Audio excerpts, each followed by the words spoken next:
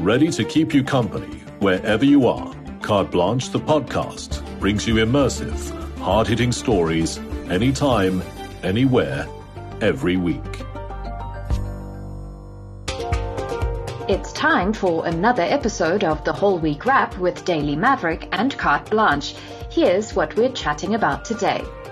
Taking a load off, it seems there's finally a bit of hope on the horizon when it comes to load shedding.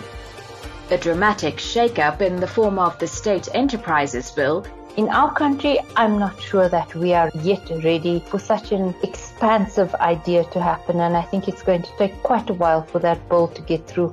Unlikely to see it pass this year. Then a case of implausible deniability, Markus Jooste's surprising defense. And we look at the bright side as we end things off with some much-needed good vibes. Let's get into it.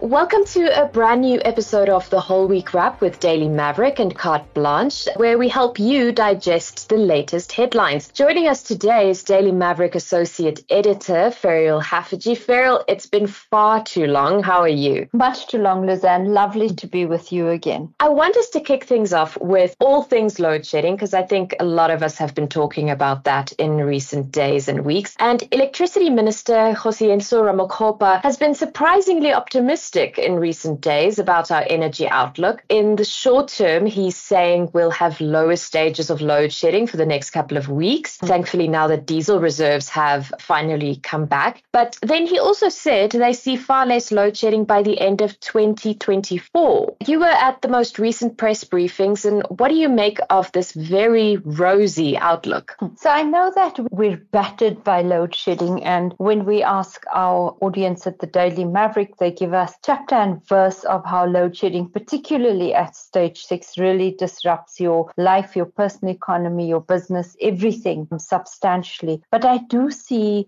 room for optimism. I also follow very carefully a few people, and I trust what they say. So the one is Sim Chabalala, who's the CEO of Standard Bank, and he said in an interview recently that he sees that by 2026, load shedding will be a thing of the past, that would have brought on so much new energy to the grid that we won't have load shedding anymore. Back home, if you also listen to James McKay, the head of the Energy Council of South Africa, a similar view. Now, I'd listen quite carefully to what he says because he's right in there. He heads the Energy Council of South Africa, and they're engaged deeply in trying to fix the power stations, which are the most troublesome, particularly Kusile and I think also Coburg. So I do think that there is reason for optimism. I'm much more optimistic because South Africans have installed, I think it's by now about 4,700 megawatts of solar. And that's huge. I think that's what's really going to take the burden of load shedding away. That is massive. I mean, and this kind of feeds into my next question, just in terms of green energy. You know, South Africa still has international carbon footprint targets to meet, which puts additional strain on government to decommission some of the coal-fired power stations. So how do you see government balancing these two things? So South Africa has decided that energy security comes before the decommissioning of the big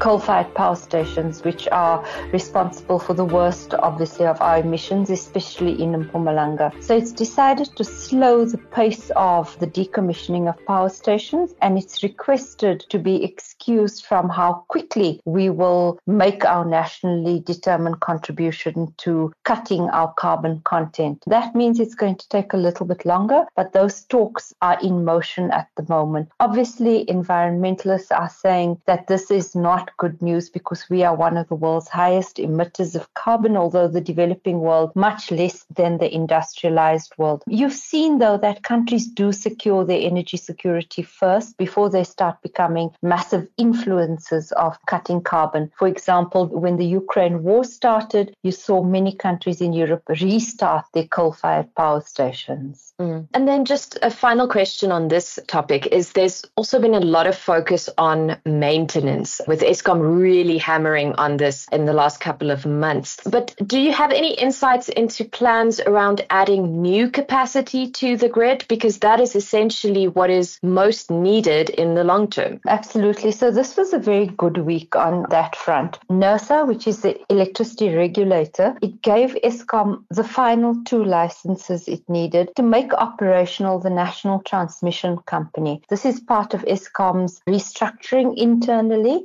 into the different divisions. And now that that's happened, we'll begin to see a proper energy market becoming more clear. This is where all the people who started private energy production, largely of renewable forms of energy, are able to wheel this onto the grid, because this transmission company now establishes the methods, the trading methods by which that can happen.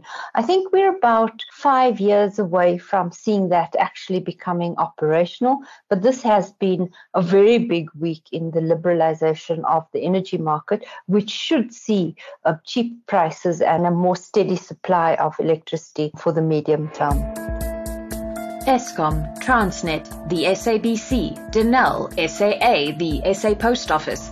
The list of failing state-owned enterprises is a long one. Now, a newly gazetted bill looks to bring some much-needed stability to these floundering entities. But is it simply more of the same, or can the National State Enterprises Bill deliver on government's lofty promises? Speaking of troublesome state-owned enterprises, Yes. I want us to get into the National State Enterprises Bill, which was recently gazetted, and it's created quite a buzz. The idea, in very simple terms, is to scrap the Department of Public Enterprises and instead then have a holding company to supervise various SOEs, which are yet to be determined. But here's my question, and I know Daily Maverick had the same question. Why get another SOE to manage other SOEs? So what's the plan here? This is something that government's been looking at for the longest time. The Southeast Asian giant economies, those of Singapore, Thailand, and I think the Philippines or Indonesia, they run their state-owned enterprise sector this way. It's usually centrally held in a company, and that allows for public-private participation in this vital part of developing country economies. It's been very, very successful in Singapore with Temasek, also successful in other countries, and those countries have really had significant growth rates as well as good development statistics. In our country, I'm not sure that we are yet ready for such an expansive idea to happen, and I think it's going to take quite a while for that bill to get through. Unlikely to see it pass this year. Gordhan has insisted that this new holding company would limit political interference, which sounds really great. But how is that really possible if the president and a designated cabinet minister will be the ones making these appointments? Technically, our story of state capture happened when politicians, mostly the former president, took a hand in putting in place the boards at Eskom and Transnet, to a lesser extent at Denel. And from there, that's how the major extraction happened. This time, they're saying that while the minister and the president will have, I think, the majority votes on that board, what you do have is a countervailing force of independent directors, and the way that company is created is at arm's length from government. Again, we've seen the problems at the Public Investment Corporation, so these things are really the proof of the pudding is in the eating, and we don't have a good reputation with doing so at all. Also next year, Lizanne, we have an election, and it's very likely that we could end up with a coalition government, if not nationally, then certainly provincially. So I think all these big ideas pretty much on hold until our political direction clarifies. Definitely, because as you've also said, we have a very tarnished record. In a perfect world, the bill in its current form would be welcomed, I think, and no one would really kick against it. I think some healthy pessimism is warranted, but I do believe this is a move in the right direction. It shows that government is trying to really change the way it's been doing things for the past 2 decades. And I really hope that we see something come from that. But as you've said, we will only start seeing results after the elections next year. In January this year, the Joburg Stock Exchange, or JSE, fined former Steinhoff CEO Markus Jooste 15 million rands for releasing financial statements that were incorrect and misleading, as well as issuing fictitious invoices that falsely inflated Steinhoff's income. Jooste immediately challenged the JSE's decision, and the tribunal to hear his arguments kicked off last week. And while no one expected much new info to come from the tribunal, Jooste's legal defense did surprise many. Our next story had me rolling my eyes, I'll be honest. Former Steinhoff CEO Markus Jooste, in arguments brought before a tribunal last week, essentially says he had no idea about the accounting irregularities at Steinhoff. He simply trusted what his colleagues were telling him. I read a tweet where someone actually said he's confusing irregularities with regularities. So what was your initial response when you heard of his incompetency defense? Gobsmacked. Everybody who knows Steinhoff, and I think now most of us have an intimate acquaintance with how it worked. He was the guy. Hey, nothing happened without Markus, as he's called. He wasn't your hands-off CEO who let his executive team run things. He was the Uber alles of Steinhoff. He was the mastermind behind the creation of what's rapidly turning out to be a very expensive Ponzi scheme. And obviously he's now desperate, and he's adopting the defense of ignorance.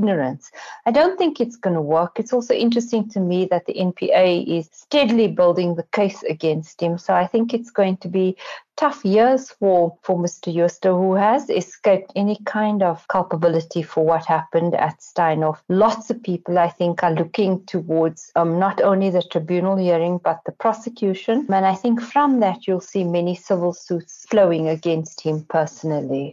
In terms of just, and I know, I'm no legal expert, Yes. but just in terms of putting forward this, what I call the incompetency defense, clearly it doesn't absolve him of responsibility, because, if you just go and look at the JSE listing requirements, there is no real separation regardless of your involvement. You're the ultimate responsible party. But I'm just wondering what his end game is here. I don't know. I think he's building up. He's telling us what his defense is going to be when he is prosecuted here. Because remember, we've seen prosecutions start in Germany, but not here. It's showing an indication of how he is going to try and disperse blame into his executive. But I really don't think that it's going to hold water at all, because it was clear, for example, in the German prosecution that some of the executives there had turned state, or it's clear that they had begun to provide some evidence, which I think will make for a pretty clear picture when that case starts in South Africa. Yeah. It's the peace mission that was destined for failure. So many of us thought back in June, when President Cyril Ramaphosa, alongside other African leaders, facilitated peace talks between Ukraine and Russia. But now claims are being made that these negotiations have led to Russia finally returning children to Ukraine, and prisoners being exchanged between the warring countries. If true, it's a move in the right direction, but there's still a lot to be done. I want to end our show with, I know we usually have one green shoot, but because you're here, I tried to do two. Oh, thank you. That's lovely.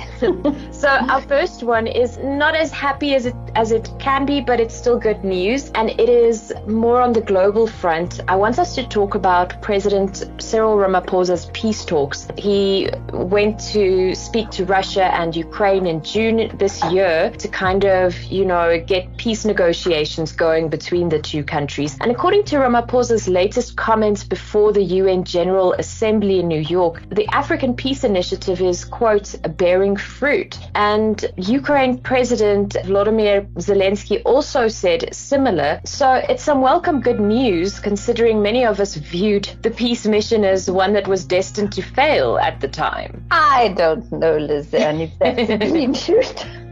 They can talk, but if you look this week, both the Russians and the Ukrainians were increasing their offensives respectively, and people continued to die even as those words were being spoken. If you follow what was happening in Ukraine, it was a deadly week. So I can't yet see any move to a cessation of hostilities, but it's good news that at least that peace initiative isn't dead in the water, and that it continues as part of very many peace initiatives. And hopefully by the end of this General Assembly gathering in New York at the UN, there'll be some movement towards a more palpable peace that impacts people on the ground.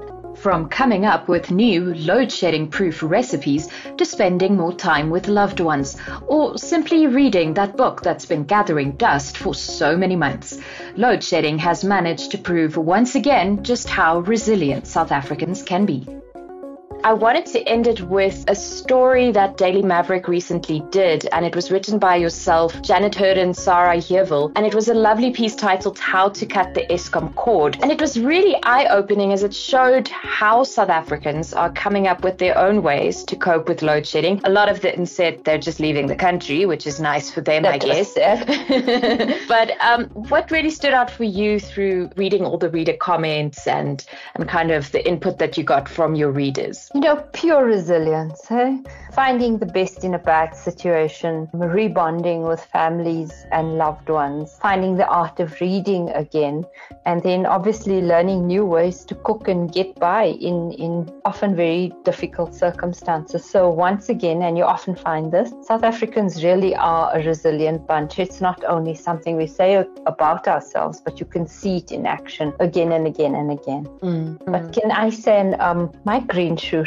Yes, please. So Trevor Noah's back home. I don't know if you managed to go to any of his shows, but it is a magnificent performance. It's all a very South African show, not like the last time it was quite American. And it was filled with love for Big Back Home, and his look at South Africa, from the homeless people directing traffic to how we've begun to identify which is our favorite load shedding slot. It's hilarious in a laugh, cry kind of way, and that's definitely my green shoot for the week. Oh, that's fabulous. Well, that's it for our show this week. Ferial, it was so great having you back with us, and I look forward to chatting to you again. Yeah, I would love to have you back again very soon. Definitely. Thank you, Lizanne. And that's a wrap. In case you missed any of our previous chats with Daily Maverick, you can find them all on Carte Blanche, the podcast, available on Spotify and all major podcasting platforms.